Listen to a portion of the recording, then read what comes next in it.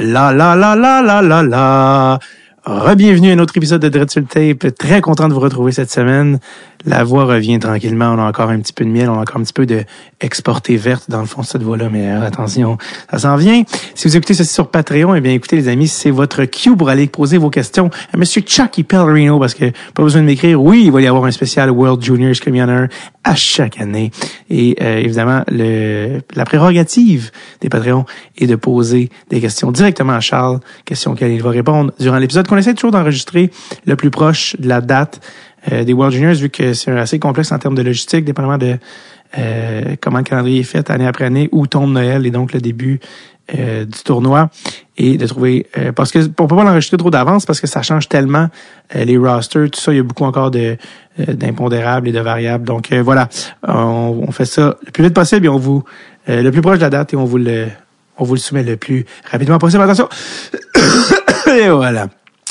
J'espère que votre visionnement de film de Noël se passe très bien, que ce soit peut-être Jingle All the Way, La course aux jouets avec Arnold, Histoire d'hiver de Marc Robitaille, film québécois, La guerre des tucs, Love Actually, Jack Frost, vous vous souvenez de Jack Frost avec Michael Keaton, Elf avec Will Ferrell, Le sapin des boules, Christmas Vacation, Le sapin des boules pour ceux qui ont connu la belle époque de TQS. Ou encore, tout simplement, vous claquez toutes les Harry Potter ou encore Hook, qui est pas rapport avec Noël, mais qui est ce genre de film qu'on check pendant Noël. Je vais peut-être faire des petites suggestions. Je me suis fait une playlist, c'est pas le bon terme, mais une liste agressive là, sur Letterboxd. S'il y a des cinéphiles qui écoutent Letterboxd, c'est ma nouvelle application préférée. Un genre de Spotify, je suis pas payé, mais oui, c'est juste vraiment un partage, mais un genre de Spotify rencontre Rotten Tomatoes, rencontre IMDb, on dirait, sur qui est comme un genre de, tu peux te faire des listes de films, avoir ton journal de ce que tu rentres, voir des reviews des autres utilisateurs, bref, Letterboxd, Letterboxd, et ma nouvelle application préférée. Alors voilà, je vous en fais part parce que c'est dans le plaisir. Et je vous ferai peut-être part de nouveaux films de Noël que j'ai mis dans ma liste que j'ai pas encore vu dans les prochaines semaines, qui peut-être seront agrémenter votre temps des fêtes et rehausser la liste qui est déjà plein de classiques qu'on a vus et revus. Peut-être des fois on veut injecter du sang neuf. Et la réponse est oui. Die Hard est un film de Noël. Alors, très content de vous retrouver cette semaine pour un épisode que je les appelle un peu les épisodes je veux pas dire hors série, mais il y en a quelques-uns par année où je vous amène des invités que vous êtes comme, mais qui est-ce? Qui est cette personne? Et ça me fait toujours plaisir d'un peu aller dans le champ gauche. C'est ce qu'on aime faire un petit peu à Dread sur le Tape. Et aujourd'hui, on reçoit David Brosseau, chercheur en sociologie, qui fait une maîtrise en sociologie sur l'acceptation de l'homosexualité dans les cultures hockey universitaires au Québec. Et il fait son mémoire là-dessus. Alors, je trouve ça extrêmement fascinant. Puis, en fait, ce que je trouve encore plus intéressant, c'est que c'est un membre Patreon, absolument. C'est là que tu sais qu'on a créé une certaine communauté. Et quand il m'a écrit, puis ça, pour me faire part de ça, je trouvais ça intéressant. Je trouvais que ça valait la peine. Donc, je l'ai invité au podcast pour parler de ça, pour parler de la culture du hockey, puis avec en lien également à tout ce qui est arrivé avec Hockey Canada, il y avait beaucoup de viande autour de l'os. Et donc, voilà. Donc, je vous fais découvrir aujourd'hui. Il est venu chez nous le 11 août 2022 à l'été pour enregistrer cet épisode. Je vous présente un fellow Patreon et je répète, un chercheur en sociologie sur l'homosexualité et l'acceptation, dis-je, de l'homosexualité dans les cultures hockey universitaires au Québec. Voici Monsieur David Brosseau.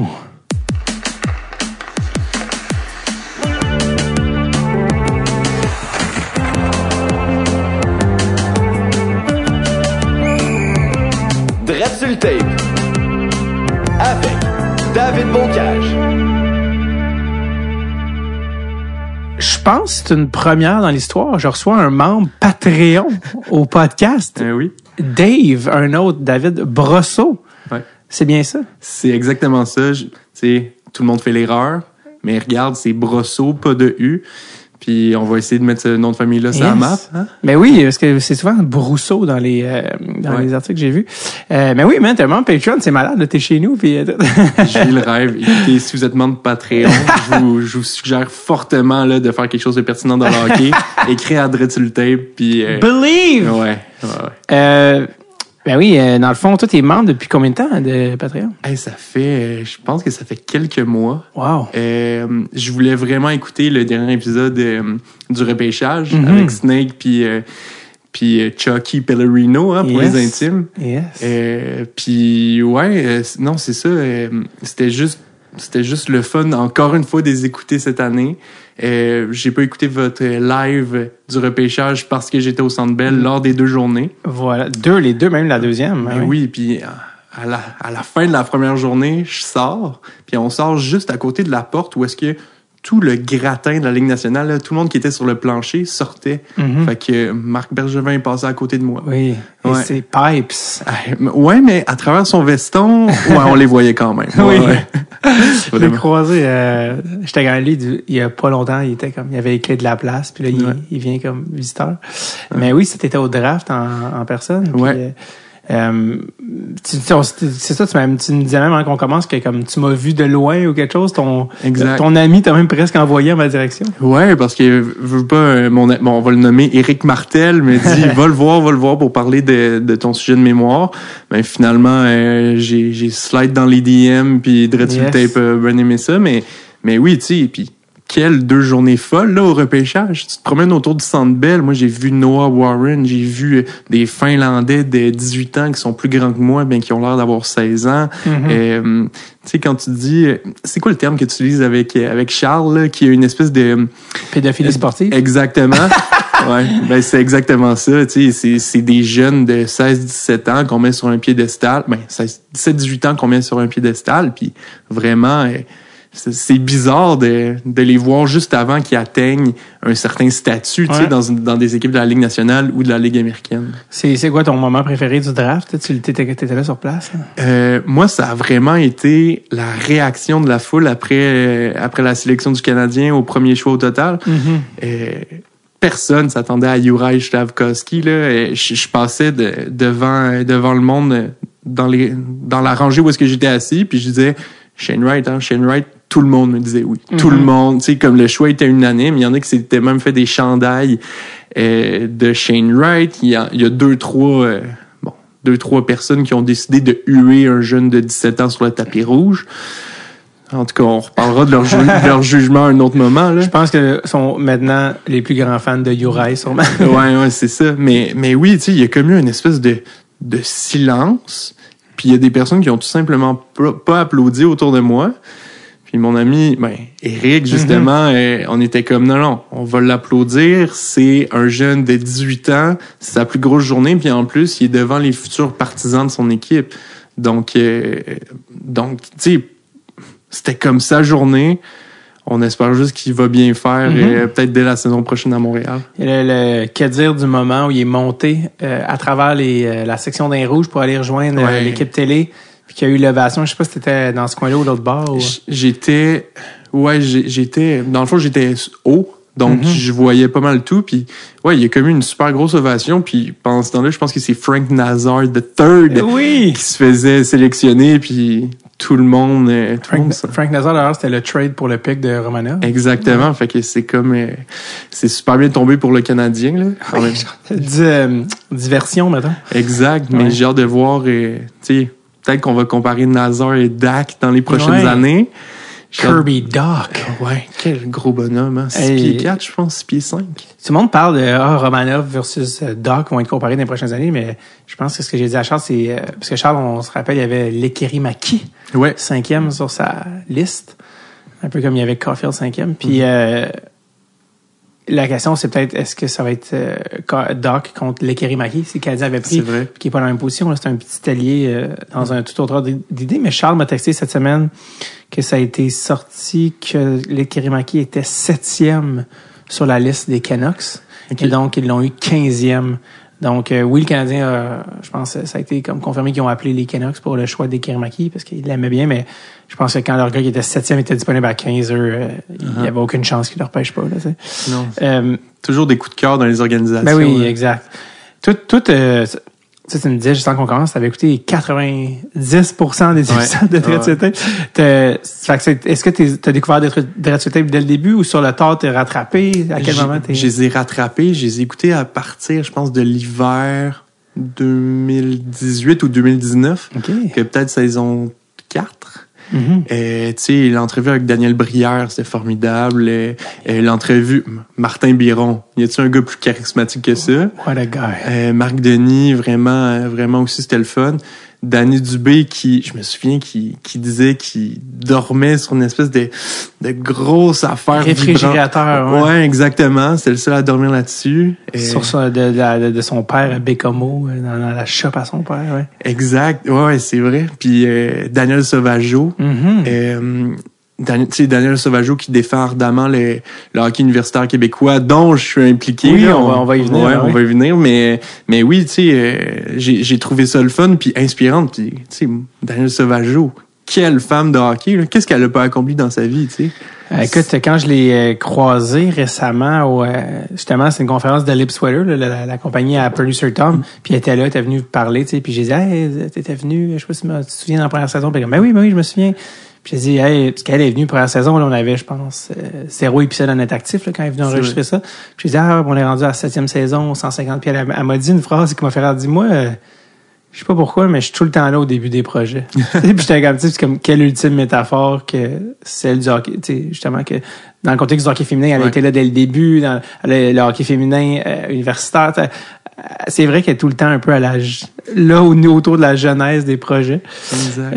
Anyways, bref, c'est oui, mais Daniel Sauvageau, je pense qu'elle aurait été possiblement encore dans le giron de Hockey Canada s'il avait accepté qu'elle soit à l'extérieur de Calgary. Parce que si je me trompe pas, elle a dit, moi, c'est correct, je veux continuer à travailler avec Hockey Canada, mais je veux pas être à Calgary à plein temps.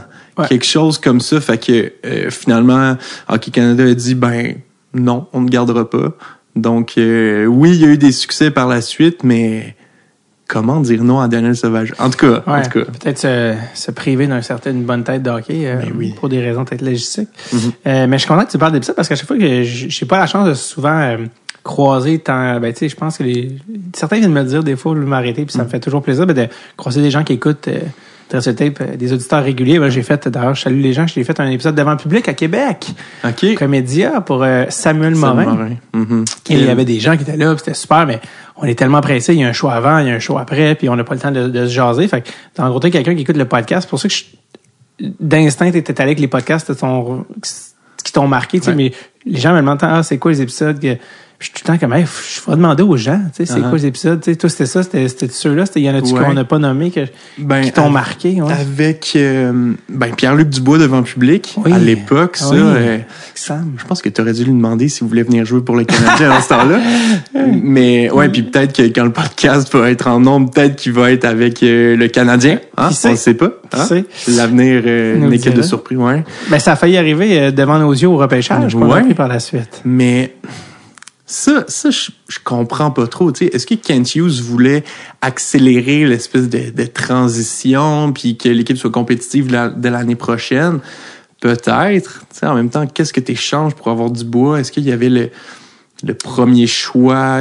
Non, inclus? Je pense que pas. Je pense que ça implique un choix de première ronde puis un roster puis un prospect puis ultimement, c'est pas arrivé parce que justement, Winnipeg avait pas le joueur dans l'échange qu'il voulait, qui demandait aux Canadiens, que ce soit Anderson ou autre. Ouais. Fait que finalement, je pense pas que c'est passé si proche. Mm-hmm. Mais je pense que d'avoir un gars de 25 ans que tu peux signer 8 ans tout de suite, qui fait 6 pieds 3, tu sais, puis qui est québécois, je pense que t'imagines. Puis apparemment que c'était pas lui ou Doc, c'était comme les deux. Ouais, tu sais, fait que c'est comme c'est sûr là tu viens de te faire une ligne de centre un peu agressive là, tu sais, pour les 10 prochaines années. Mais oui, mais en même temps, Kirby Ducks, ils ont joué avec lui dans NHL 2020. Il y a une super belle progression. Oui, c'est ça. Mais dans la réalité, c'est peut-être le contraire, tu sais, moi je me souviens dans NHL 2006. T'as-tu beaucoup joué au NHL, David? Ça fait longtemps, 2008. 2008? Ouais.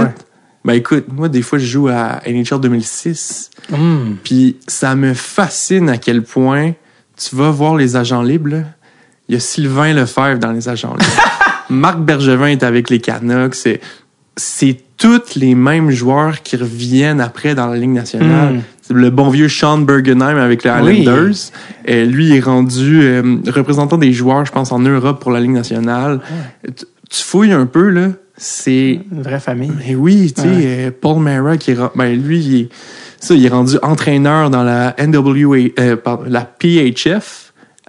Ouais, au Connecticut, si je me trompe pas. Oh. Colton Orr est entraîneur dans la Ligue américaine. Tu sais, comme, je pourrais y aller là, pendant 1 heure. Là. C'est toujours les mêmes noms. Tout le temps. Et une fois que t'es dans le hockey, t'es dans la grande famille, puis ça reste que c'est ton expertise, hein, que tu sors d'une porte, mais tu reviens dans un autre rôle, puis tu connais ça, c'est ça? Ouais, ben c'est ça, tu connais le milieu, mais en même temps, tu sais, pourquoi ne pas y aller champ gauche? Bon, là, tu vas me dire, les Coyotes avec ces Chaika, ça n'a pas fonctionné. Ouais, je pense qu'il y a beaucoup d'autres raisons que ça n'a pas fonctionné à Phoenix. Je pense que oui. Je rappelle qu'il joue dans une aréna universitaire. Ah, ça, là. Mais j'ai hâte de voir l'ambiance, par contre. Puis j'ai hâte de voir s'ils vont pouvoir le remplir à chaque match. Parce que... puis c'est pas fait, puis c'est pas beaucoup de place. Excuse, depuis que tu as dit NHL, j'entends juste « Are you listening? » dans ma tête. Des bons vieux classiques. Exact, les tunes de NHL. Passons à l'heure du jour, dans le sens que les gens doivent se demander, OK, mais ils vont juste jaser pendant 1 heure. C'est qui? Premièrement, oui, c'est un podcast, sacrez-moi patience, je fais ce que je veux. Non, mais il y a une raison pour laquelle t'es là, parce que t'es en train de compléter un mémoire. Puis écoute, je te laisse me le présenter, puis m'expliquer ça, puis expliquer ça aux gens, parce que c'est quand même intéressant et on ne peut plus à propos dans le contexte actuel. Ouais, ben écoute, il y a 4 ans déjà, je me suis lancé dans un mémoire, ben dans le fond la maîtrise en sociologie à l'Université de Montréal. Et mon sujet, là, tenez-vous bien, là, c'est complexe, c'est l'acceptation de l'homosexualité dans les cultures du hockey universitaire. Ça mange quoi en hiver, ça? Mais dans le fond, je voulais vraiment comparer la culture du hockey masculin et la culture du hockey féminin par rapport à s'ils acceptent, oui, non, comment, pourquoi, l'homosexualité. Pourquoi l'homosexualité? Parce que quand j'ai commencé, eh bien, il y en avait tout simplement pas de ce que je connaissais.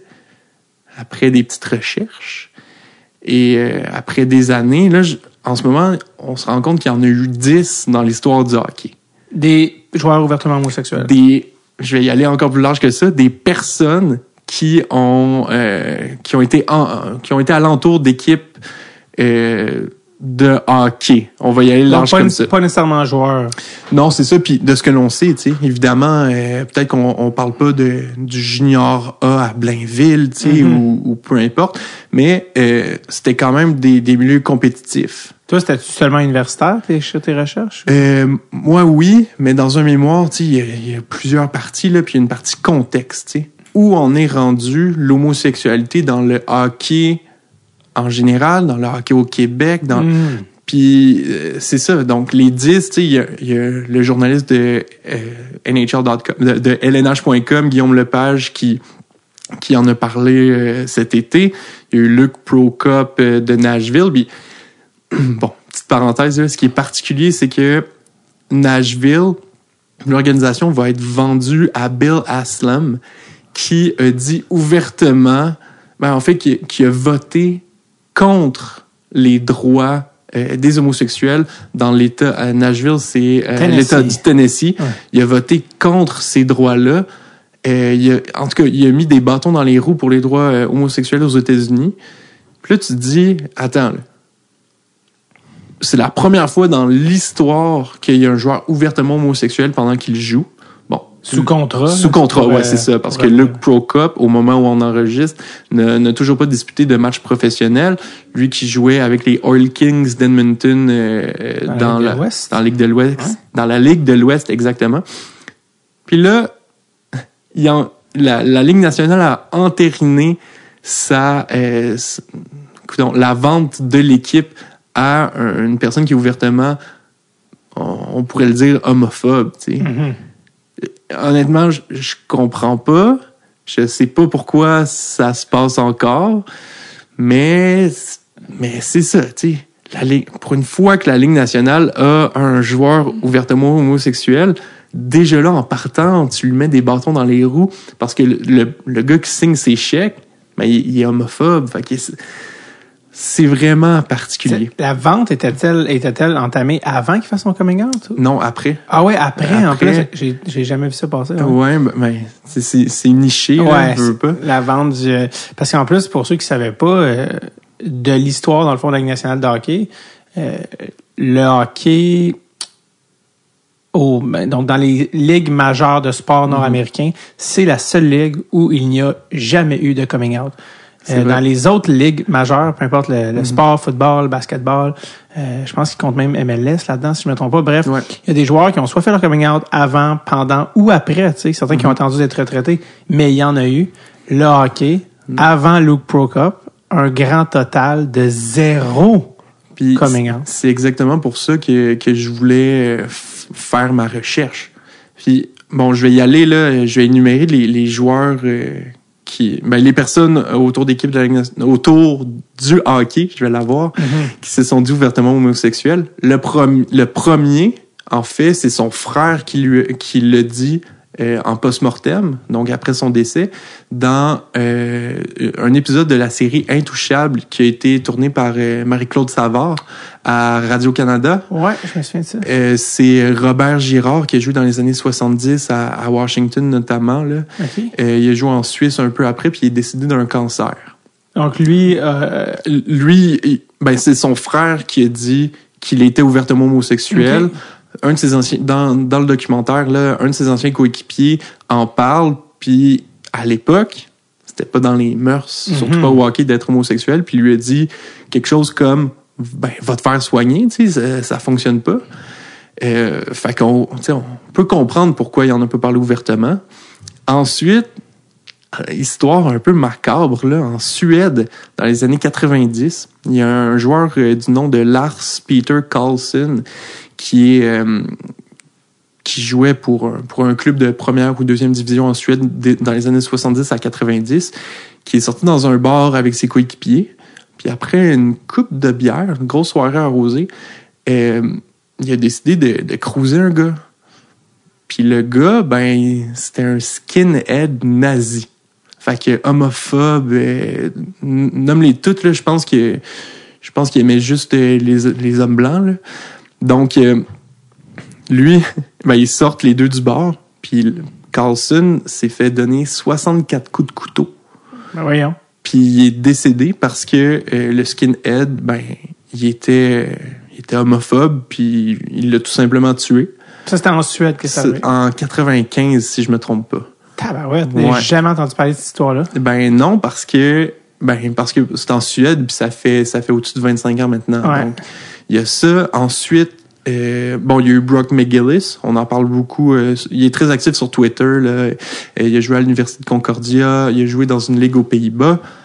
Ensuite, Lars... non, pas Lars. Je vais l'avoir. C'est John Lee Olsen au Danemark et Zach Sullivan en Angleterre. Octobre 2019 et janvier 2020, qui se sont dit ouvertement homosexuels, et Sullivan est bisexuel.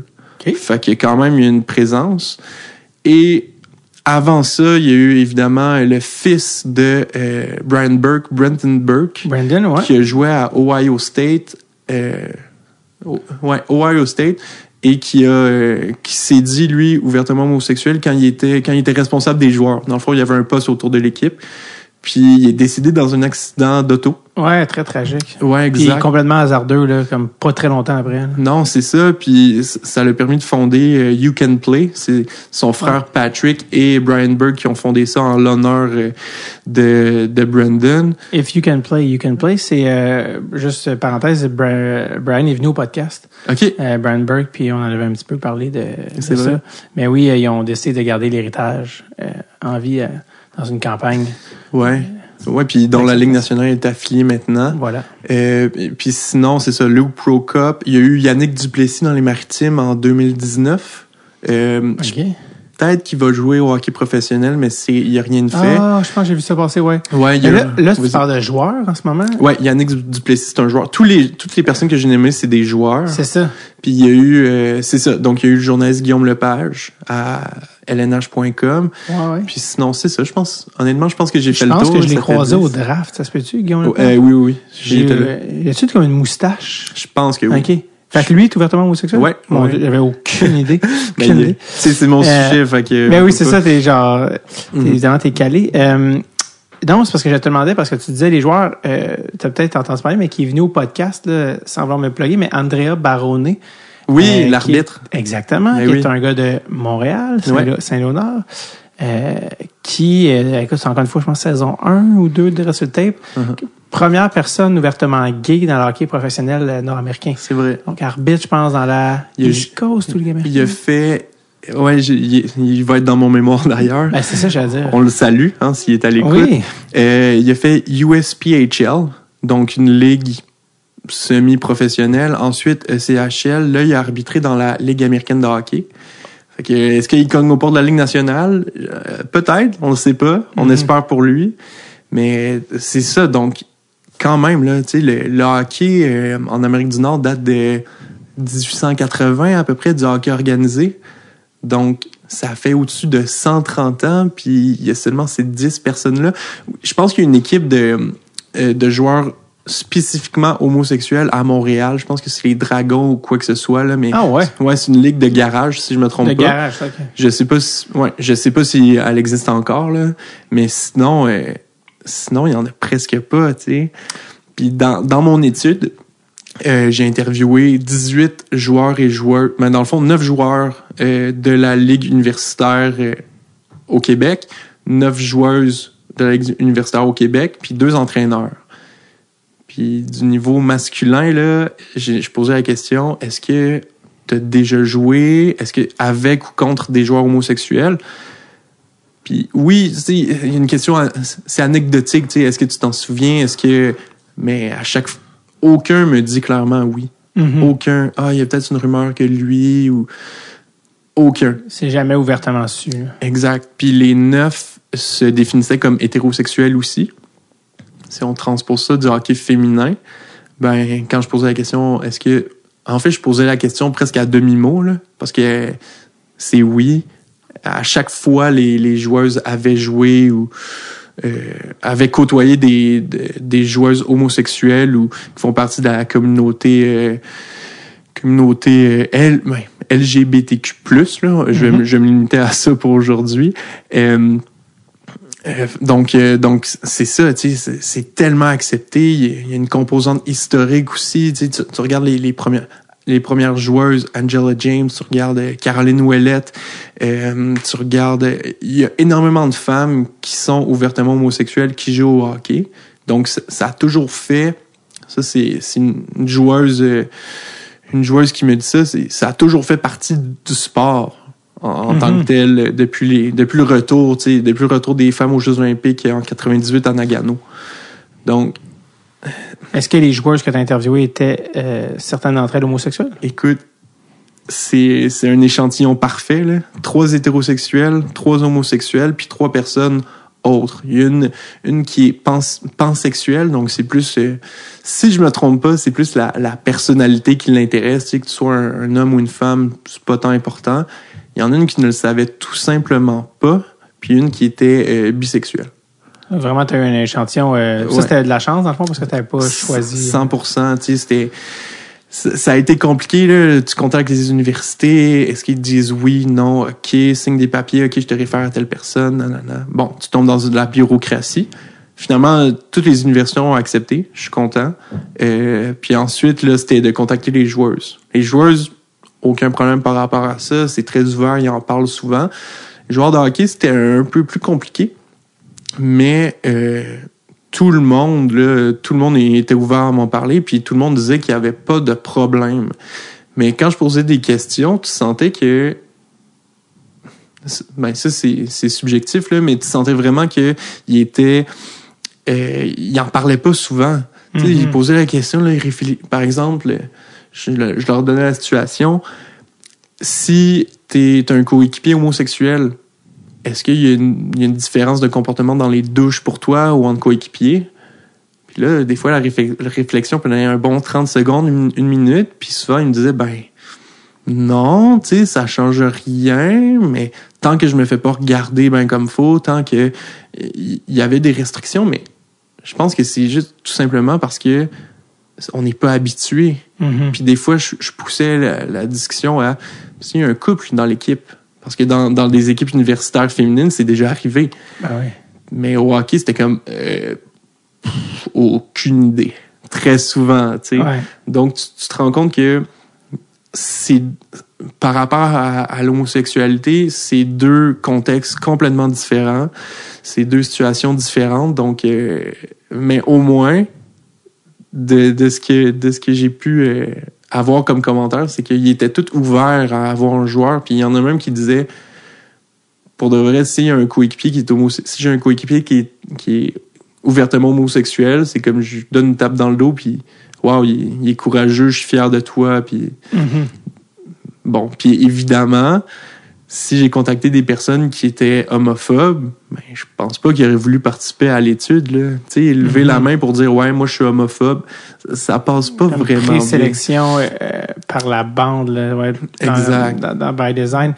Quand j'ai parlé à Brian Burke, dans le cadre de, justement, il avait sorti son livre, sa biographie, puis je l'avais lu, tout ça, puis j'avais dit, ça serait cool, puis on avait parlé une bonne demi-heure, plus qu'une demi-heure, tu sais, pour un épisode de Dressé, puis un des points que je voulais parler, c'était évidemment ça, tu sais, parce que s'il y a une chose qui reste de son fils, tu sais, c'est l'héritage de If You Can Play, puis je dis, parce que lui, il l'a souvent dit qu'il est en contact avec les joueurs de la Ligue nationale, il y a encore un dialogue, il veut savoir sincèrement pourquoi, tu sais, est-ce qu'il y en a qui sont pas confortables, pourquoi, tu sais, parce qu'on ça reste que des joueurs NHL, là, tu sais, qui ont fait comme une c'est encore pas le cas, tu sais, c'est encore pas arrivé, tu sais. Donc, à moins que Luke Prokop joue, tu sais, on attend encore, là, tu sais. Et j'ai demandé pourquoi, tu sais, 2022, c'est pas encore arrivé, tu sais, parce que on sait que statistiquement, il y en a, tu sais, c'est juste pratiquement presque impossible qu'il y en ait pas, tu sais. Ouais. Les chances sont, tu sais. Et il m'a dit, Brian Burke, qu'en parlant au gars, lui, ce qu'il faisait dire, c'est pas par rapport à mes coéquipiers, c'est par rapport à un membre de la famille. Donc, il disait, si par exemple, tu as un oncle qui est vraiment homophobe, que tu le sais que ton mononcle qui est comme tabarnak, genre, ça crée un malaise, mais que c'était souvent, ou tu sais, un parent, ou peu importe, dépendamment de ton background, lui il disait que c'était en ce moment-ci, c'était pas les coéquipiers, que avec la nouvelle génération, c'était quand même pas tant un problème, c'était un membre de la famille. Après ça, j'étais comme, y a-tu d'autres raisons qu'ils veulent pas dire, tout ça? Parce que bref, je sais pas qu'est-ce que t'en penses. Mais... Ben, honnêtement, je vais revenir sur la notion de coming out dans quelques secondes, là. Ouais. Mais j'ai travaillé là-dessus un peu dans ma maîtrise. J'avais un cours où est-ce que je faisais quelque chose par rapport à la famille, puis je voulais voir comment ça s'opère, tu sais, comment ça marche. Fait que j'ai interviewé 3 personnes qui ont pratiqué des sports, hockey, la danse, puis le football. Puis le joueur de football, pour lui, c'était comme non, impossible que je le dise à mes coéquipiers. Il joue au football, il a jamais joué au football professionnel. Fait que, il y a aucune chance que je le dise à mes coéquipiers, non, ça passe pas. Puis c'est seulement plus tard, là, je pense que c'est 5 ans, 7 ans après qu'il l'ait su, qu'il en a parlé à sa famille.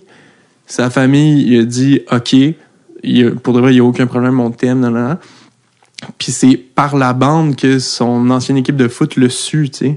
Fait que c'était comme... Puis bon, rendu là, il n'y avait plus de problème, là. Quand t'as 22 ans... Quand t'as 22 ans, c'était quoi, en 2016 à peu près, pour parler d'homosexualité, il n'y a aucun problème. Mais quand t'as 14 ans, bref, au début des années 2000, parler d'homosexualité quand tu joues au football, ça passait moins bien.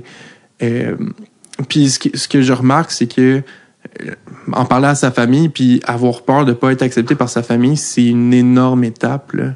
Tu sais, oui, souvent t'en parles t'as une personne à qui tu te confies, mais le gros step, c'est toujours en parler à tes parents. Tout le temps. Ben, de ce que j'ai vu dans l'univers sportif. Fait que, puis bon, puis le coming out, c'est assez particulier, hein. On dirait que ça sous-entend que tout le monde est hétérosexuel. Tu sais, il sort du placard. Ouais. Ah, ben, tu sais, moi, je pense que de plus en plus, là, il faudrait juste pas assumer l'orientation sexuelle des personnes ou, tu sais, que c'est comme sous-entendre, il y en a un qui est normal, exact. Puis l'autre qui est l'exception, mais garde, on va l'accepter. Tu sais, ça sous-entend, ouais. Exact, puis tu sais, juste de faire un coming out, c'est comme une grosse épreuve de peur de se faire rejeter, en tout cas, tu sais, je pense que je veux pas la société évolue. Oui, t'as un courant conservateur là, un peu partout dans le monde. Bon, Trump revient un peu à la charge tranquillement. Tu sais, c'est jamais bon pour pour les droits des homosexuels puis des communautés autres qu'hétérosexuelles. Mais tu sais, je pense qu'on évolue tranquillement en tant que société, puis surtout au Québec.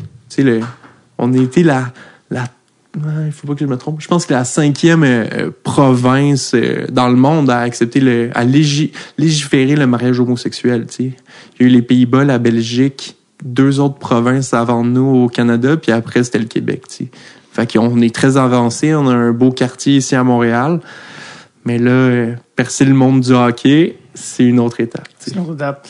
Ouais. Fait que, ben oui, on parlait. Revenons à un peu ton mémoire. Où est-ce que t'en es là-dedans? Puis c'est ça, où t'en es dans le processus, puis comment tu travailles, puis qu'est-ce que tu cherches précisément à faire avec ça? Ultimement, ça serait le fun d'avoir une job après mon mémoire.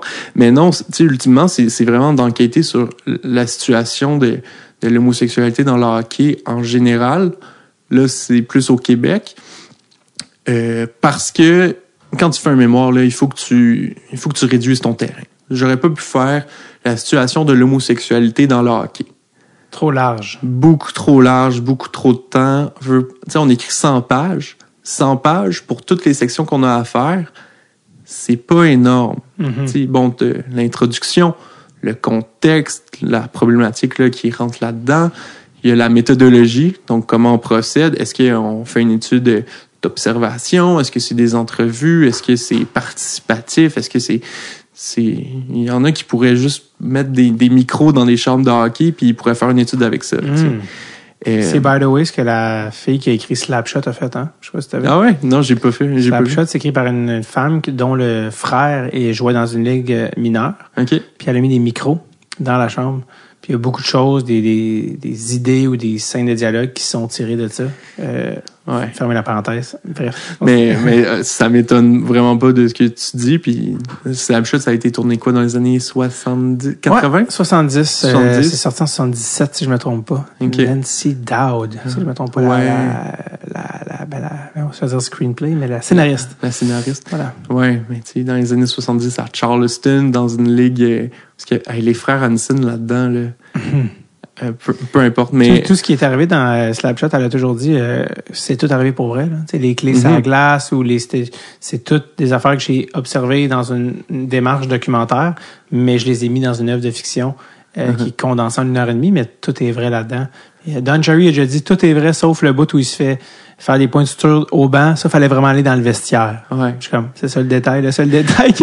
Mais le reste de toutes les affaires, il fait dans le reste, tout vrai. C'est ça. Bref. Le gars, bon, je vais voler un punch, là, mais qui n'a pas vu Slapshot, le joueur à la fin qui fait quasiment du ballet sur la patinoire. Oui, le striptease, c'est ça. Ouais, en jackstrap. J'avoue, ça, c'est peut-être la portion Showtime du film. Mais bref, tu parlais de mettre des micros dans des chambres. Puis... Ouais, ben c'est ça. Donc, il y a la méthodologie. Ensuite, il y a toute l'analyse, tu sais. Tu prends tes entrevues, tu prends la théorie, tu fais une espèce de mélange là-dedans, tu sais. Quels éléments ressortent, tu sais, par exemple, je sais pas moi, si quelqu'un parle de ce qui se passe dans le vestiaire, tu pourrais faire un lien avec la masculinité, tu pourrais faire un lien avec la microsociologie. Bref, il y a des milliers et des milliers de liens que tu peux faire. Évidemment, il faut que tu choisisses un certain cadre théorique, qui est un chapitre lui aussi. Puis ensuite, tu as ta conclusion. J'espère vraiment que j'en oublie pas, hein, les chapitres. Ton prof qui écoute le podcast. Non! Ouais, Guillaume Sirois, mon directeur. Hein, on le salue. Oui, on le salue. Mais non, c'est ça. Tu sais, puis, bon, ce qu'il faut savoir, là, c'est que moi, j'ai joué au hockey, comme toi, puis je jouais pas pour CDJR, je jouais à CJL, moi. Oui, ma sœur a joué pour CJL. Pour vrai? Ouais. Comme t'es des jeunes de la Louisiane. Exactement. Puis non, c'est pas aux États-Unis, c'est vraiment une espèce de petit quartier. Oui.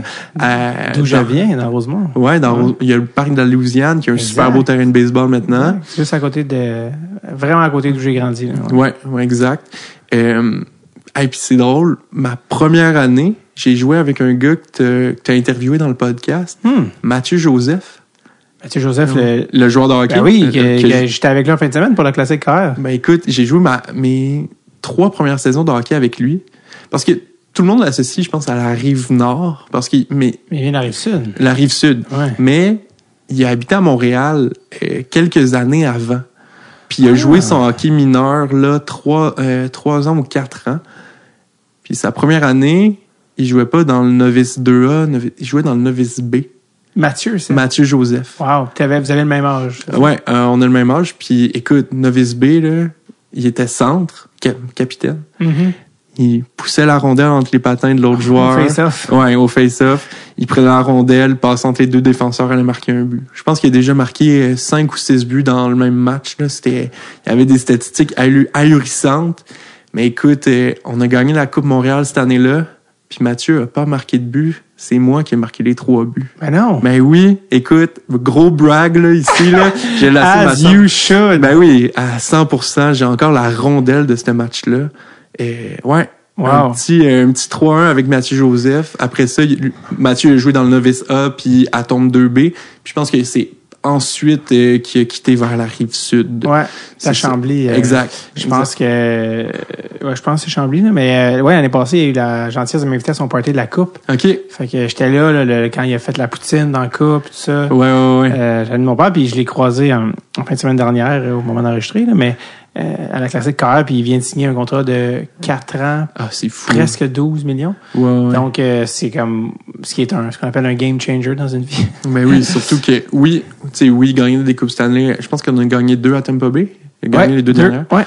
Puis, mais tu sais, 12 millions pour Mathieu. Puis, écoute, une petite anecdote sur lui, là. Après les matchs, je pense que ça prenait 3 minutes. Il était changé puis il était parti de la chambre. Tout le temps, écoute, c'était le plus rapide, sans l'ombre d'un doute. C'était juste... Tu as-tu reparlé? Même pas.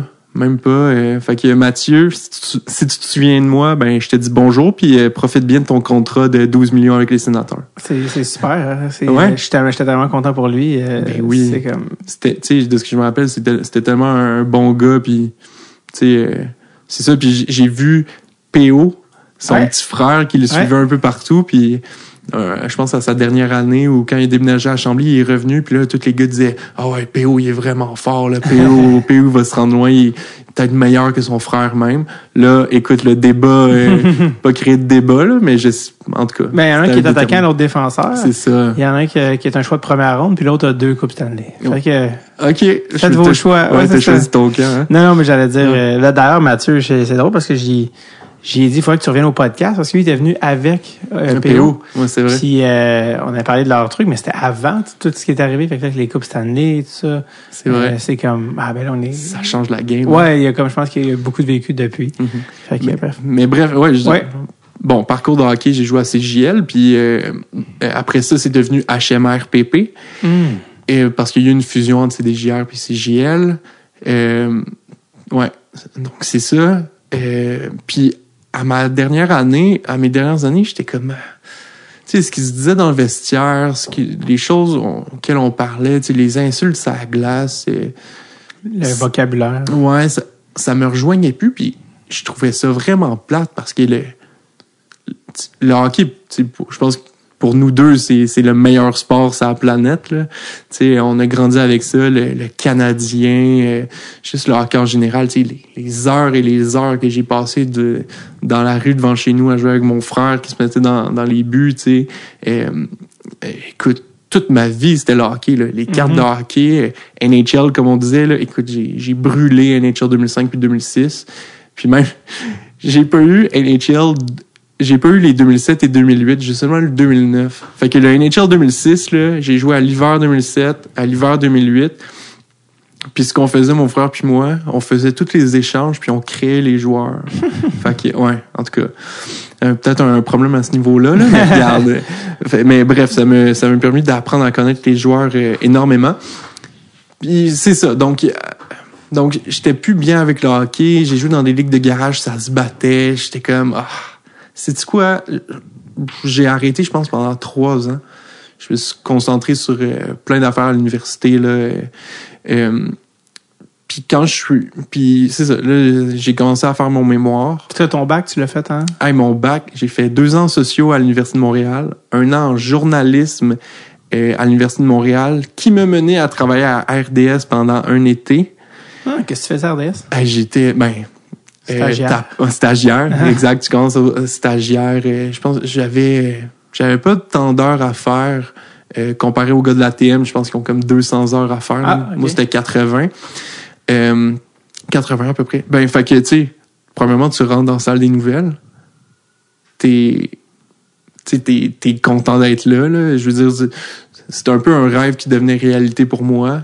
Qui n'écoutait pas Chantal Maccabé le matin, Yannick Bouchard, Frédéric Plante. Je pourrais tout les nommer, là. Fait que, ouais, j'étais stagiaire, tu faisais des archives, t'écrivais, j'ai écrit quelques textes pour le web, j'ai écrit, je pense, une affaire pour la télé. Puis, pour le reste de l'été, j'étais aux archives. Fait que, ma job, c'était de prendre des matchs qui étaient sur cassette, donc des matchs de 2005, 2006, 2007, 2008 du Canadien, puis des mettre dans l'espèce de gros serveur qui était à Toronto, tu sais. Ouais, de Bell. Ouais, de Bell. Fait que, tu sais, c'était le fun, tu sais. C'est une super belle expérience. Ouais, c'est une super belle expérience qui s'est terminée en septembre, juste avant juste au début de ma maîtrise. Fait que c'était pas t'étais pas en sociaux, par exemple. Non. Non, c'était au bac, ouais. Mais t'as fait un majeur, là. C'est ça, majeur, puis ouais. Puis dans le fond, on parlait de ça, qu'est-ce qui t'a amené à avoir l'idée puis t'a donné le goût de faire cette maîtrise-là? Ben, non, c'est ça. Fait que, bon, le langage et tout ça, j'étais moins, ça me rejoignait moins. Puis là, c'est ça, j'ai vu zéro. Tu sais, zéro joueur homosexuel dans le hockey professionnel. Puis pour moi, ça avait pas de sens que un sport, tu sais, parce que quand tu prends la base, un sport, là, c'est quoi? C'est une série de mouvements qui est organisée, tu sais, tu suis des règles. Pourquoi ça l'empêcherait une certaine partie de la population d'y jouer, tu sais? Mm-hmm. Les femmes se sont battues pendant super longtemps pour avoir, tu sais, même encore là, oui, c'est pas fini. C'est pas fini. C'est ça, toutes les personnes qui sont pas blanches, hétérosexuels, qui viennent de l'Amérique du Nord, ils étaient pas valorisés dans le hockey jusqu'à, je pense, dans les années 80-90, notamment à Don Cherry, là, qui disait que les Finlandais, les Suédois qui venaient ici en jouant avec des visières, ça avait pas de bon sens. T'sais. Les visières étaient portées par les Européens et les Québécois. Exactement. Donc, Don Cherry était pas... Puis on lui a donné une tribune incroyable avec Hockey Night in Canada pendant l'entracte. Fait que, tu sais... Donc, c'est sûr qu'il y avait une influence sur la culture du hockey. Il l'a eu super longtemps. Est-ce que c'est seulement à cause de lui que toutes les personnes qui sont pas des hommes blancs non hétérosexuels sont bienvenus dans le hockey? Non, c'est pas juste à cause de lui. Facteurs, ouais. Exactement. Puis, donc c'est ça, tu sais, pour moi, c'était ça, tu sais, c'était d'essayer de trouver des pistes de solutions sur pourquoi c'est juste les hommes blancs hétérosexuels qui peuvent jouer à ce sport-là. T'sais. Où est-ce que t'en es dans cette recherche? Ben écoute, j'ai écrit mon premier chapitre, j'ai écrit le contexte.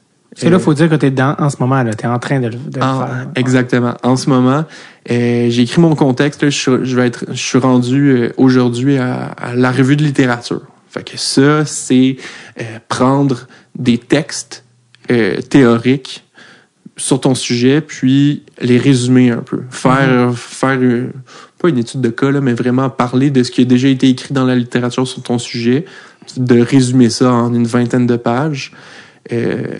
Puis, écoute, il y a une lettre récemment qui a été sortie par 29 chercheurs et chercheuses qui a été envoyée à la ministre Pascale Saint-Onge, ministre du Sport au niveau fédéral, pour dire « Hey, juste pour vous dire, là, puis c'est rien contre la ministre Pascale Saint-Onge, mais c'est juste pour dire « Hey, nous, là, ça fait 20 ans, 30 ans qu'on travaille là-dessus, puis il y a une présence de masculinité toxique dans le hockey.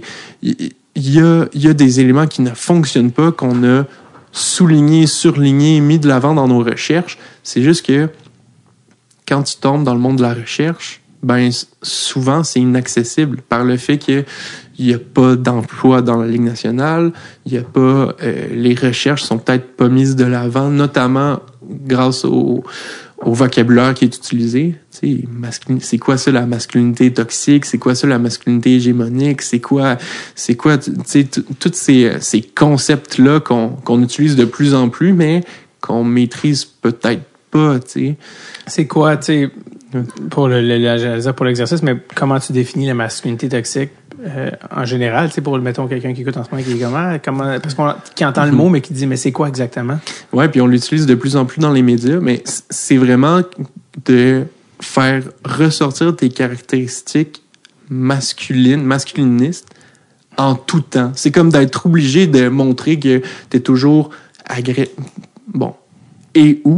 donc agressif, fort, qui a pas d'émotion, qui est capable de quand on dit au hockey aller à la guerre, hein, c'est l'abnégation de son corps, c'est être capable de prendre un tir sur la jambe, qu'elle soit fracturée ou pas, tu continues à jouer, tu sais, la compétitivité. Puis il y a aussi un rapport de pouvoir aussi, c'est davantage de la masculinité hégémonique, c'est un rapport de pouvoir entretenu avec les hommes et les femmes. Donc que les hommes soient que les hommes soient supérieurs aux femmes ou que tu passes des commentaires, que tu t'effectues des choses, des gestes, que tu poses des gestes pour prouver que l'homme est supérieur à la femme d'une manière ou d'une autre. Tu sais. C'est beaucoup c'est négatif. C'est des choses qu'il faut changer à travers la culture du hockey. Oui, il y a des changements. Est-ce que c'est tous les joueurs de hockey qui sont toxiques? Non.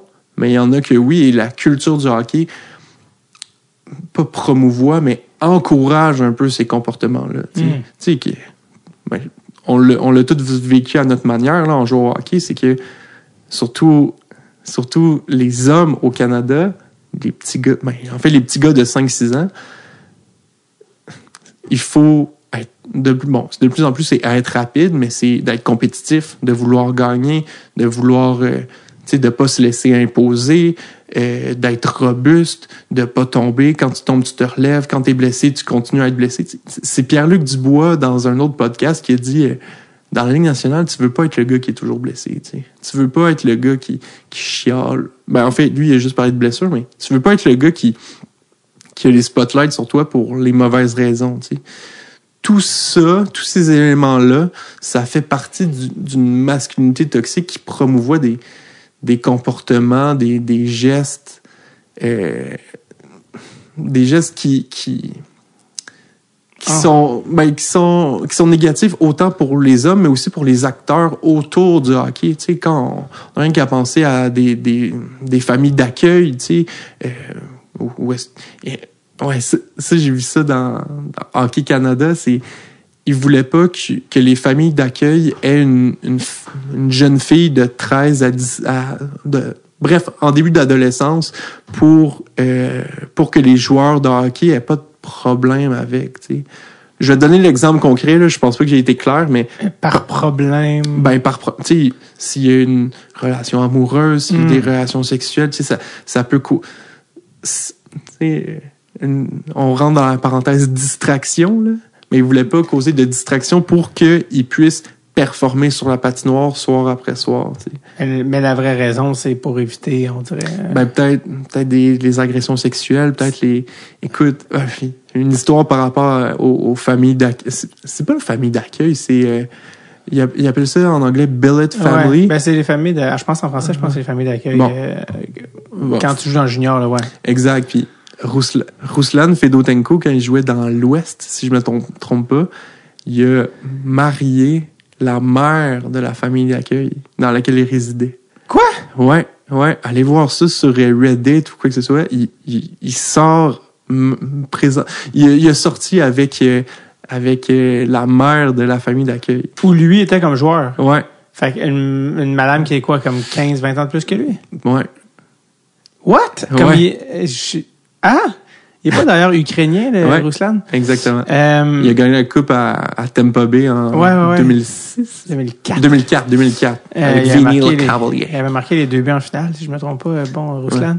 Fait que lui, dans le fond, c'était pas la sœur, c'était vraiment la mère. C'était la mère. Il faut mettre des... Ouais. Mais en fait, pour revenir à ce que je disais, c'est que ça sous-entend qu'un joueur de hockey, s'il y a une fille dans les mêmes âges, c'est comme... Distraction. Ouais, puis genre, il sera incapable de se contrôler. Je sais pas, c'est un peu bizarre comme sous-texte. Mais c'est un peu... C'est ça, tu sais.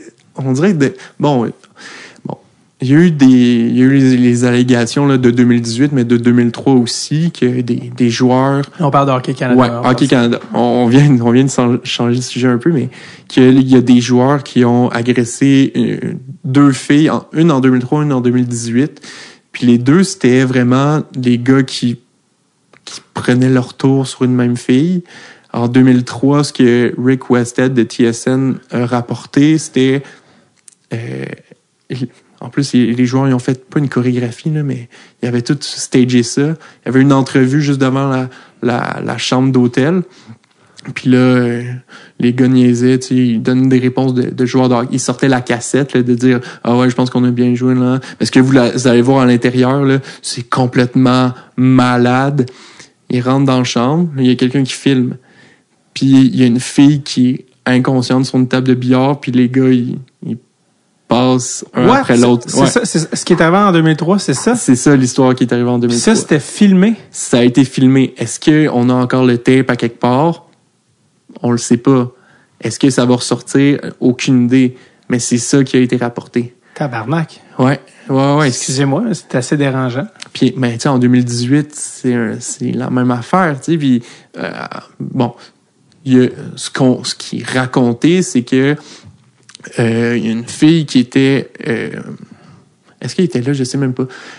Il y a eu un joueur qui a texté une fille. Ils ont eu... La fille était d'accord pour avoir une relation sexuelle. Est-ce qu'ils l'ont eu? Est-ce qu'ils l'ont pas eu? C'est pas clair, mais le joueur aurait invité 7 autres joueurs de Hockey Canada.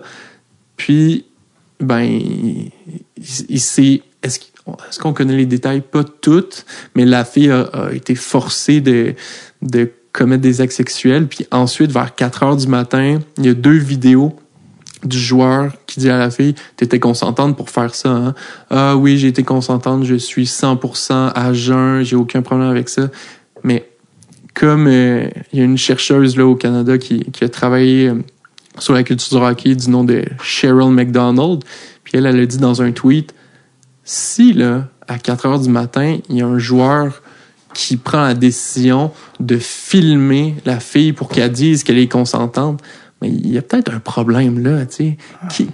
Qui après une relation sexuelle, qui est sûr qu'il y a consentement, va filmer la personne pour dire « Ah oui, elle a été consentante. » C'est un peu plus à l'oreille, là, ouais. Exactement. Tu sais, bon, il y a plein d'éléments qu'on sait pas. Ouais, évidemment. On peut spéculer, on peut donner notre avis, mais tu sais, ce qu'on se rend compte, c'est que la culture du Hockey Canada doit changer pour la sécurité des femmes partout au Canada. Puis, encore, on continue dans ce sujet-là, là, parce qu'il y en a quand même beaucoup à dire. Le président de Hockey Alberta a entériné Hockey Canada. Il a dit « Ah oui, je suis d'accord avec les décisions qu'ils prennent, puis j'ai aucun problème avec ça. » Alors que Scott Smith, qui est dans l'entourage de Hockey Canada depuis 20-30 ans, qui fait partie de la culture, qui a été là quand il y a eu un fonds d'aide qui a servi à payer des victimes d'agressions sexuelles, puis qui a pas été ressorti dans les médias pour dire « Hey, cet entraîneur-là, il y a eu des cas d'agression sexuelle. Il est peut-être dangereux pour vos enfants. » Non, ils ont décidé de pas le dire. Puis ensuite, c'est lui, sous le prétexte qu'il aime le hockey, sous le prétexte qu'il est là depuis longtemps, qu'il a l'expérience. C'est lui qui pense que il va pouvoir ramener une culture, changer la culture à Hockey Canada. C'est lui, en fait, le président qui ont demandé alors que plusieurs gens réclament sa démission, qui dit non, je veux faire partie de la solution. Exactement. Alors que tout porte à croire qu'il visiblement fait partie du problème, là. C'est ça. Parce que tu sais, on a parlé des actes qui ont été des allégations, mais ce qui est, en fait, comment dire, qui est encore pas plus traumatisant, mais comment dire, parce que tu sais, certains pourraient dire, c'est que des allégations, mais dans les faits, quand on apprend, c'est que le Hockey Canada avait un fonds qui était d'ailleurs en partie financé par des dons, pas des dons, mais comment t'appelles ça, mais de l'argent du gouvernement. Oui, mais c'est aussi par les inscriptions des parents. Exact.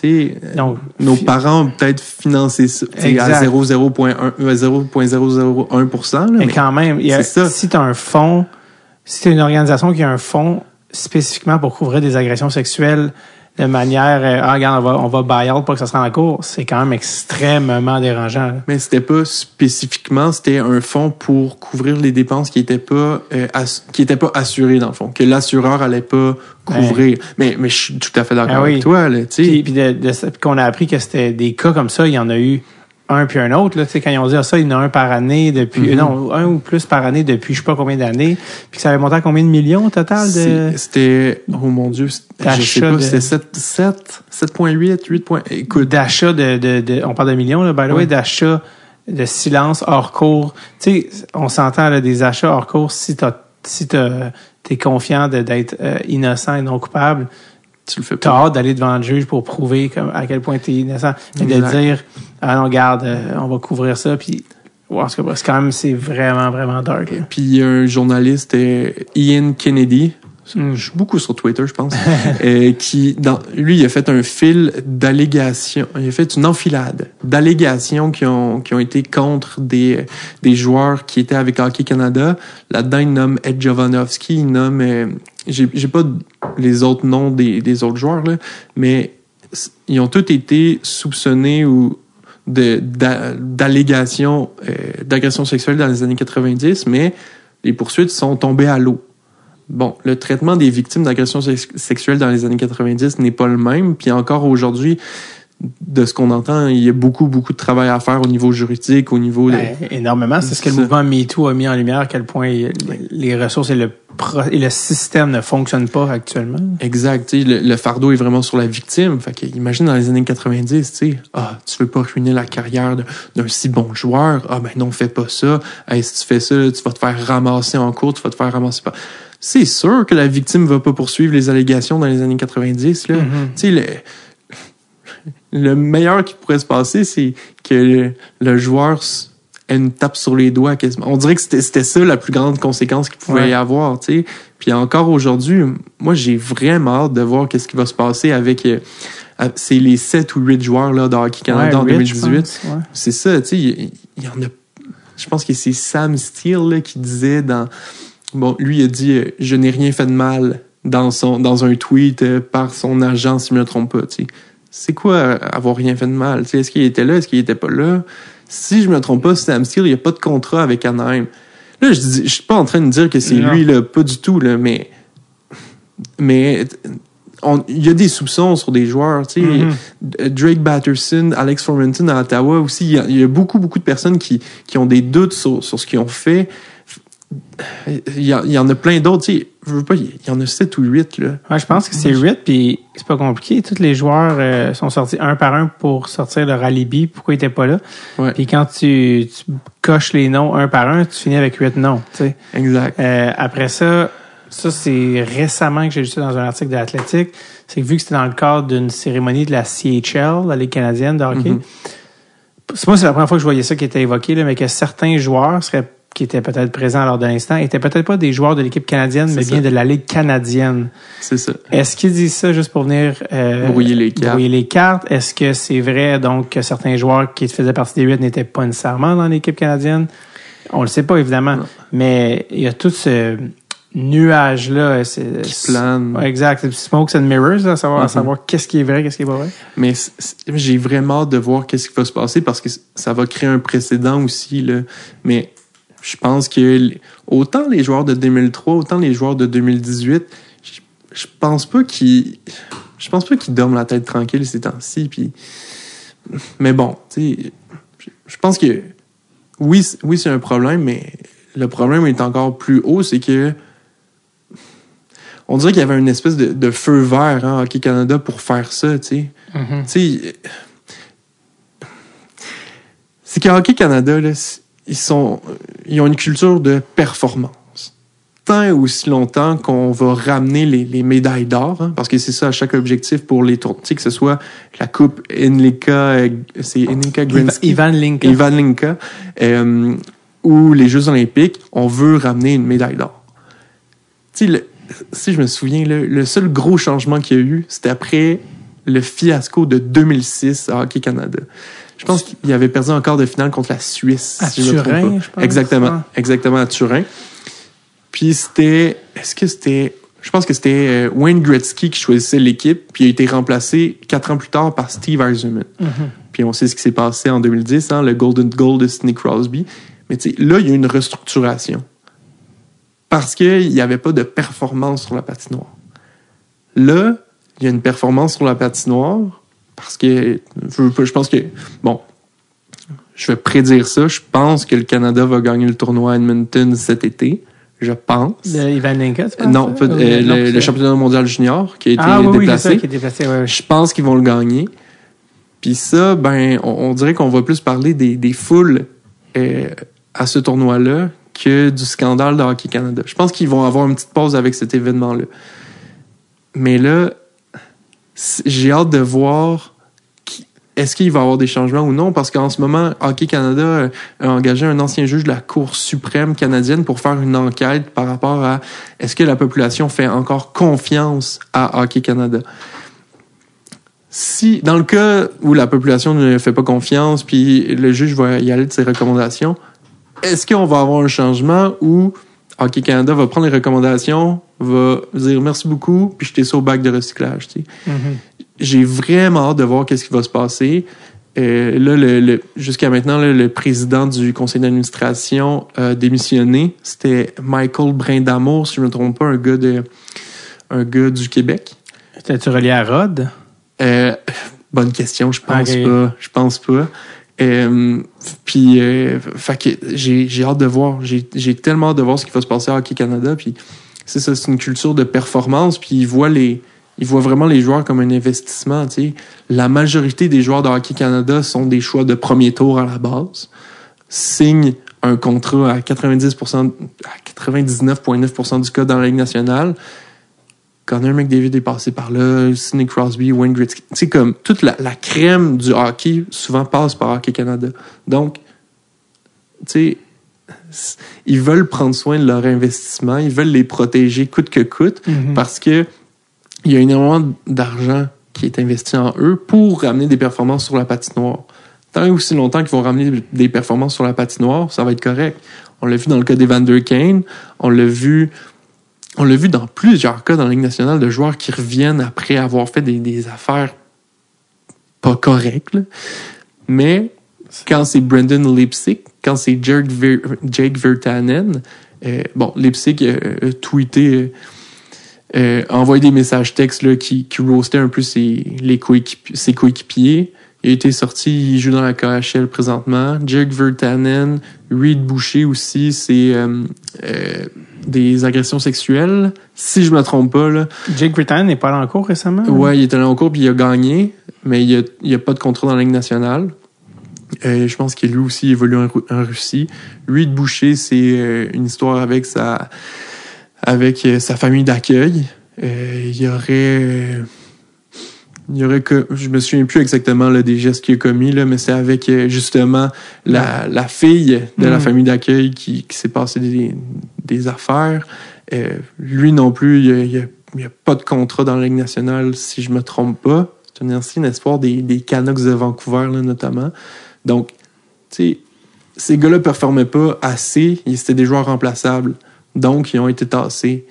Evander Kane, il a signé une prolongation de contrat même à Edmonton, tu sais. Dans la NFL de Sean Watson. Bon, là, il faut que je le dise, je suis fan des Browns, mais de Sean Watson, tu sais, il y a eu un scandale avec 23 ou 24 femmes.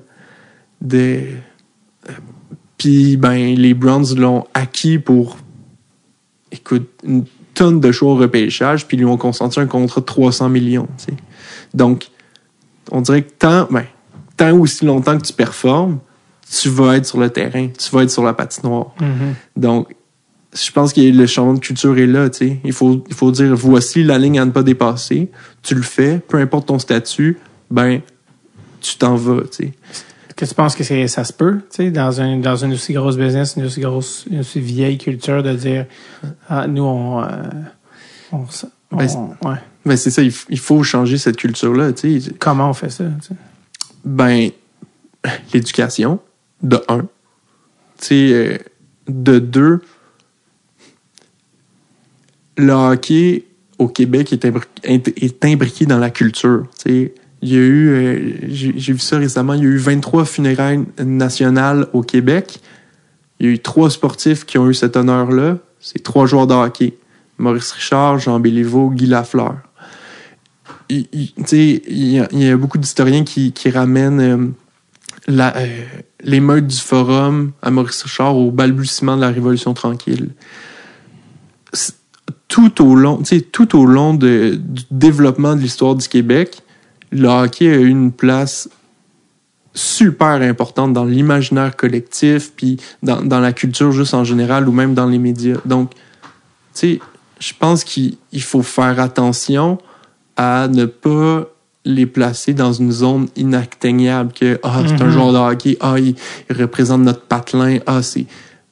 Non, tu sais, quand tu commets des actes répréhensibles pour la loi, ben, il faut que tu payes autant que le reste de la population. Tu sais. Puis je pense que c'est là que l'éducation doit être faite, c'est là que le changement de culture doit être fait. C'est oui, tu divertis, oui, t'amènes des performances sur la patinoire, mais t'es pas plus important que ton voisin qui travaille à l'hôpital. Tu sais, je pense que le changement de culture doit vraiment s'opérer là.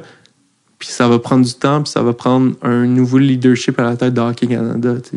Est-ce que tu es optimiste que dans le futur, ça va, avec les nouvelles générations, ça peut changer, va changer? Je suis, pour le moment, quand même sceptique. Mais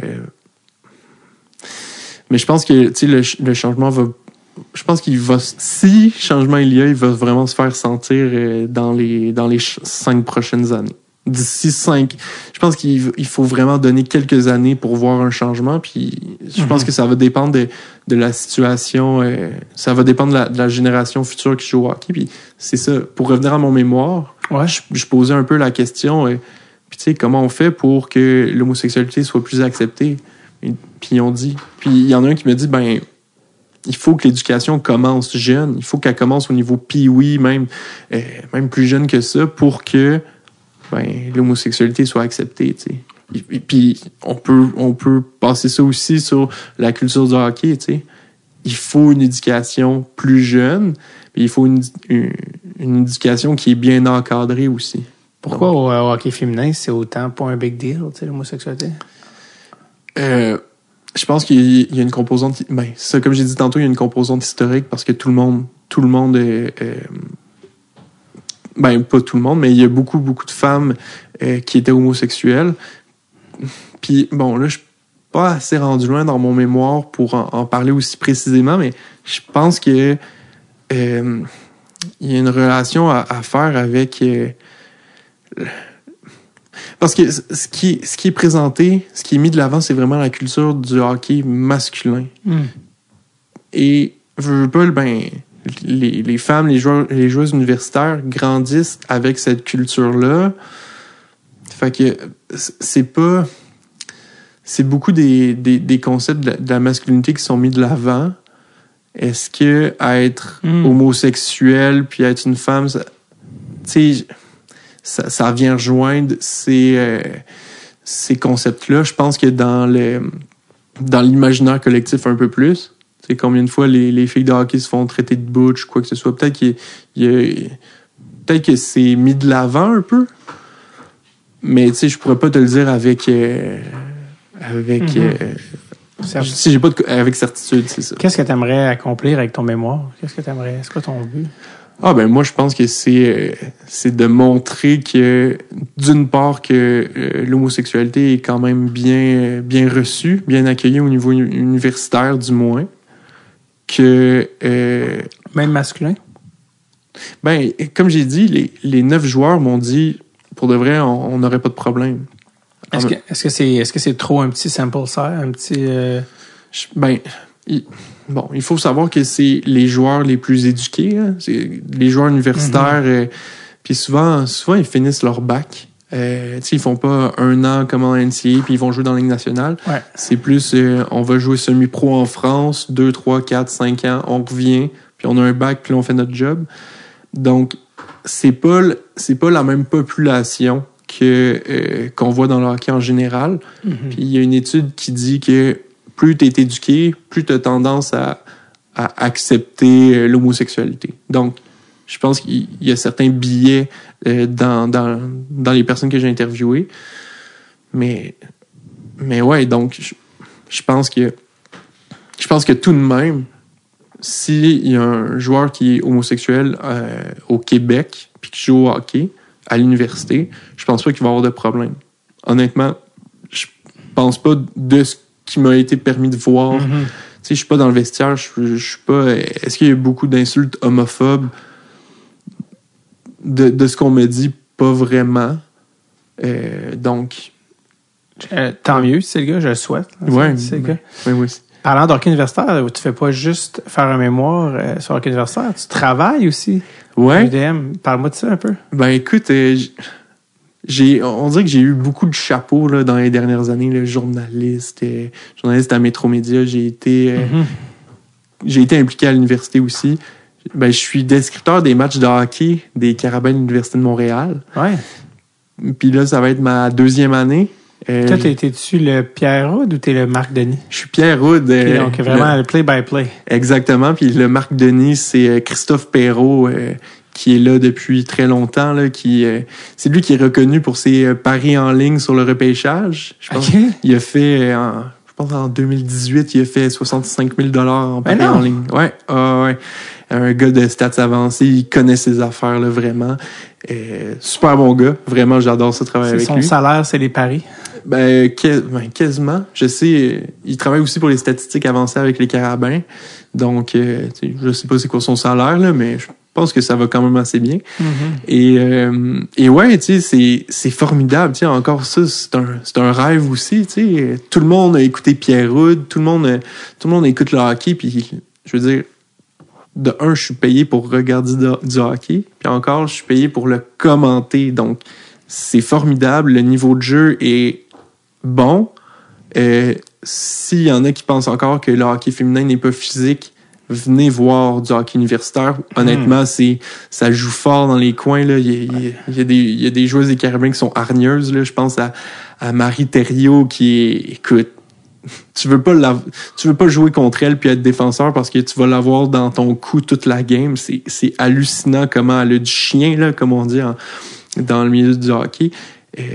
Ouais, honnêtement, je trippe à faire ce job-là. Puis, tu sais, là, en plus, les Carabins reçoivent le championnat canadien cette année. Fait qu'ils ont une place automatique. C'est un bon noyau, une super bonne défense. Puis écoute, Audrey-Anne Veillette, là, j'ai jamais vu un tir aussi puissant que ça dans le hockey féminin. Ça fait, avant d'être le gars qui fait le play-by-play, je faisais la caméra au Sepsum depuis 2017, depuis automne 2017, puis j'ai jamais vu un tir de même. T'sais. C'est quoi son nom encore? C'est Audrey-Anne Veillette. Ça, es-tu attaquante? Attaquante, la numéro 20 des Carabins. Si je me trompe pas, Hockey Canada l'a approché, là, fait que pour participer, elle a déjà participé à des camps de Hockey Canada plus jeune, puis vraiment, vraiment, le calibre est de plus en plus fort. C'est qui les stars des Carabins? C'est qui les joueurs étoiles? Comme je t'en ai parlé, il y a Kaylee Kenek, qui est suisse, qui a participé aux Jeux olympiques. Wow. Audrey-Anne Veillette, elle va être à sa 2e année, là. Vraiment, c'est une des futures stars du circuit universitaire canadien, même. Je suis prêt à te dire ça. Audrey-Anne Gervais aussi en défensive, qui est super habile avec la rondelle. Un bon gabarit aussi. Puis la capitaine Jessica Boulanger a des mains vraiment exceptionnelles, puis une super bonne vision du jeu. Fait que je pense que le gros défi cette année, ça va être Concordia. Ils sont allés, là, ça fait... Ils sont coachés par Caroline Ouellette oui, puis Julie Chu. Ben oui, qui sont un couple. Ouais, ça, je pense que c'est la première fois dans l'histoire du hockey qu'on a un couple à un si haut niveau derrière le banc. Qui sont non seulement d'excellentes joueuses, mais qui étaient capitaines Les de deux. leur pays respectifs. Ouais. Capitaine de Team Canada, capitaine... Je peux pas croire que ça n'a pas été adapté en scénario pour un film. C'est une histoire C'est vrai. Disney. Peut-être que tu devrais travailler Ben là-dessus oui, dans c'est un ça. documentaire, hein? Ce serait malade. Non, mais ouais, fait que, honnêtement, c'est un super bon calibre. Puis Concordia, ils ont une attaque. Écoute, je pense qu'ils ont 4 premières lignes, là. Wow. Vraiment, ouais, puis c'est ça, fait que C'est qui coach à Montréal? Isabelle Leclerc OK. est là depuis les débuts du programme qui était en 2000, je veux pas dire n'importe quoi, je pense que c'était en 2009, 2010 ou 2011. On prend un range, on n'est pas sûr. Ouais. Ben, elle n'était pas d'ailleurs impliquée Daniel Sauvageau dans Ouais, ben Daniel Sauvageau est présidente. Fait que l'histoire rapide, là, c'est que quand il y a un programme avec les Carabins, c'est Daniel Sauvageau qui était là pour le créer, si tu veux. Puis Isabelle Leclerc, c'était vraiment sa bras droite pour s'occuper, pour prévoir un vestiaire, prévoir l'uniforme, prévoir pas mal tout. Mm-hmm. Puis à la fin, quand toute l'équipe était prête, ben, Daniel Sauvageau a dit, ben Isabelle, je pense que t'es la personne pour gérer l'équipe. Donc ouais, fait que... C'est elle qui est la coach. Ouais. T'es sur une petite tournée média, c'est peut-être un peu exagéré comme terme, mais t'es allé à Radio-Can, t'es allé même à TV5. Ouais. Raconte-moi ça, un peu comment ça s'est passé. T'as-tu physiquement été pas en France, je me dis? Non, OK. écoute... Comment ça s'est passé? Ben, c'est ça. Bon, on va raconter l'histoire du Ouais. début, là. Il y a eu la lettre des 29 chercheurs et chercheuses qui disaient, bon, by the way, la masculinité toxique, ça existe depuis longtemps dans le hockey. Ouais. Il y a à l'émission Les Faits d'abord à Radio-Can, ils ont écrit à Dr. Teresa Fowler, qui est anglophone, qui travaille dans l'université de Concordia en Alberta, si je me trompe pas, en sociologie sportive. Puis je la connaissais de nom, mais on s'était jamais parlé. Puis elle me référait pour participer à l'émission Les Faits d'abord à Radio-Can, pour parler de la culture du hockey. Fait que c'est super le fun, tu te fais reconnaître parce que, ouais, une autre petite parenthèse, là, mais on parle très peu de la culture du hockey au Québec, contrairement à l'Ouest canadien, puis même aux États-Unis. Il n'y a pas beaucoup de sociologie sportive qui est faite au Québec. Il y en a, mais c'est un peu plus même de l'anthropologie ou de la kinésiologie. Donc, elle a pensé à moi. Cette intervention radio-là, après cette intervention radio-là, j'ai été contacté par quelqu'un à TV5 pour me dire, est-ce que tu veux nous parler de la situation du hockey? De Hockey Canada, en fait. J'ai dit oui.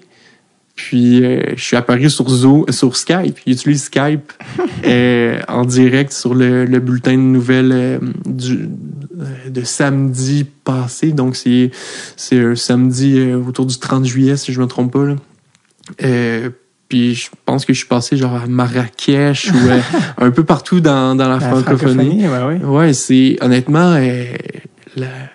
C'était un peu stressant, mais je pense que je me suis quand même bien débrouillé. Puis honnêtement, tu sais, c'est le fun, c'est super le fun. Jaser de ma passion, autant ici que lors des 2 dernières entrevues. T'as-tu du feedback de gens en Afrique ou Non, mais j'ai eu 2 invitations Facebook de 2 personnes que je connais pas pantoute. Ah. Même quelqu'un qui m'a écrit Salut David. T'as-tu un prince africain? Peut-être. Écoute, je sais pas. Qui a adoré ton entrevue. Mais c'est peut-être ça. Écoute, c'est malade. Je sais, ouais, vraiment. Écoute, Daver, je pense qu'on a fait pratiquement le tour du dossier. À moins qu'il y avait des trucs que tu me disais, hey, j'ai pas fait ça, faut que je parle. Non. Mais écoute, je trouve que c'est cool parce que tu sais, je dis souvent aux gens, hey, écrivez-moi s'il y a des gens qui voulaient qu'on reçoive ça, puis tu nous as écrit, puis tu sais, c'est malade, comme quoi c'est vrai que tu sais, on est ouvert à plein de types d'épisodes, pas juste recevoir des joueurs de Ligue nationale. Merci vraiment d'être un membre Patreon. Ouais. Ben écoute, ça fait plaisir. Tu contribues à tous les niveaux à ce putain de podcast. Ouais. Merci, puis j'en profite pour dire merci à tous les Patreons qui sont là parce que c'est à cause de vous que le podcast existe encore, puis on peut faire ça dans ma chambre chez nous. Ouais. Puis en plus, t'es venu me voir en show, fait que je te dois tout, visiblement. Mais non, c'est toi qui me dois tout, les sourires, l'attention médiatique. Écoute, moi, je capote. Qu'est-ce qu'on te souhaite pour ta maîtrise, puis ton mémoire, puis pour la suite, dans le fond? Ben, écoute, de le finir, premièrement. j'ai tellement... C'est un grind. Ouais, mais écoute, les jeux de la communication pendant 2 ans, ça ralentit l'ascension. Party. Non, ben écoute, c'est beaucoup d'apprentissage devant le micro puis devant une caméra aussi. Donc, mais oui, évidemment, il y a beaucoup d'occasions pour socialiser. On va dire ça de même. Voilà. Et c'est la réponse que tu dis à tes parents. Exact. Mais oui, tu sais, finir mon mémoire puis ensuite, tu sais, moi, je veux ultimement travailler dans le sport. Là. C'est vraiment quelque chose qui me passionne. C'est le sujet que... Écoute, on aurait pu parler de hockey sur gazon aujourd'hui. J'aurais trippé, tu sais. Fait que non, c'est ça. De finir mon mémoire puis de trouver une job qui me passionne. Je te le souhaite, vraiment, tu cognes par toutes les portes parce que description, sociologie, journalisme, jamais je croirais que tu rentres pas par. Si c'est pas ça, ça sera la porte de garage. Oui, okay. Merci David d'être passé au podcast. Ben, ça fait plaisir, puis à la prochaine. Yes.